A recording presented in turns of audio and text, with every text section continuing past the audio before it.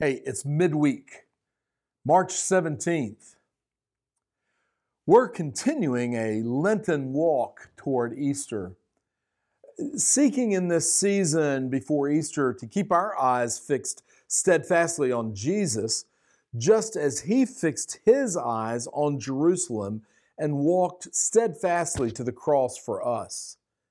You can reread Luke 9, the 51st verse, to get the context of our Lenten walk. This week, I want us to consider those around the cross, the faces of those who made a deal with Judas. It was several weeks ago that we spoke about Judas as Jesus' untrue companion, but his own frustrations and failings were badly misused by the chief priests and the Jewish elders of Jerusalem. In fact, it was after his betrayal that Judas, deeply tortured by his betrayal of the friend who he had for 3 years called Master, went back to those who duped him. He flung the money down, hoping that getting rid of the money would relieve his regret, his guilt. He hoped somehow to put it back on those other men with whom he had conspired for 30 pieces of silver. Guess what? It did not help. These men, in fact, these chief priests and elders, unmoved in their own souls, answered with the lie that they'd come to believe themselves, as Matthew records in verse 27:4. They said to Judas, "What do we care? That's your problem." Now, in one sense of thinking, these priests and elders were correct. It was Judas's problem. He'd made the choice to betray Jesus. He had not had to do that. Judas' sin was his, no matter who might have shared in it. Yet we also hear this verse, "What do we care? That's your problem." And know what a lie it is. They were correct in asserting the guilt of Judas, but they were lying when they said there was nothing for them to care about. The Greek in this verse translates literally as, "What to us? You will see," or "you will see to it." It was Judas's responsibility, not theirs. But that was a lie. They did bear responsibility for this sin. They'd financed it. They'd encouraged the betrayal. And they'd been delighted with the results. In their answer, we can see all the components of evading responsibility. There's indifference.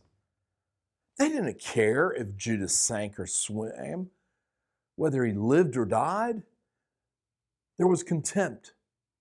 Judas had served their purposes. Now they were happy to cast him off. There was superiority. We love to believe that even sins we've been privy to, somehow been on the edge of, are sins we never would commit ourselves. Most of all, these chief priests and elders simply did not want to be bothered by Judas's situation.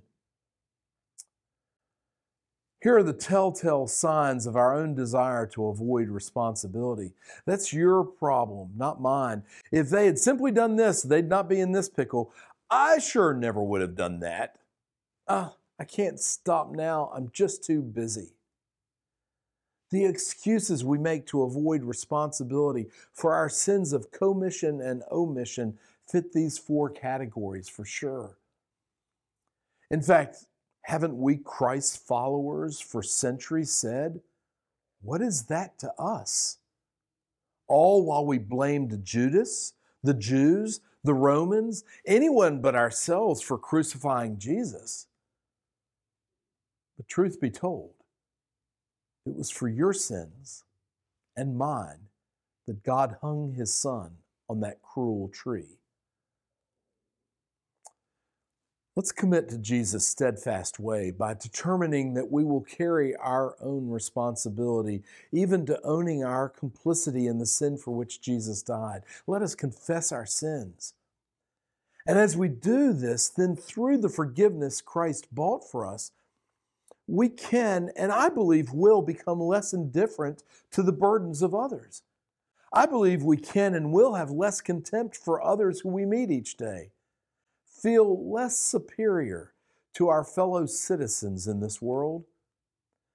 And I believe we can and will be more than willing to bother ourselves with caring for them in the mess that is the result of their own sin, but a sin in which we share with them also. God bless you. God does bless us. We are blessed to know God and to live with Him each day. Take care, and I'll see you Sunday.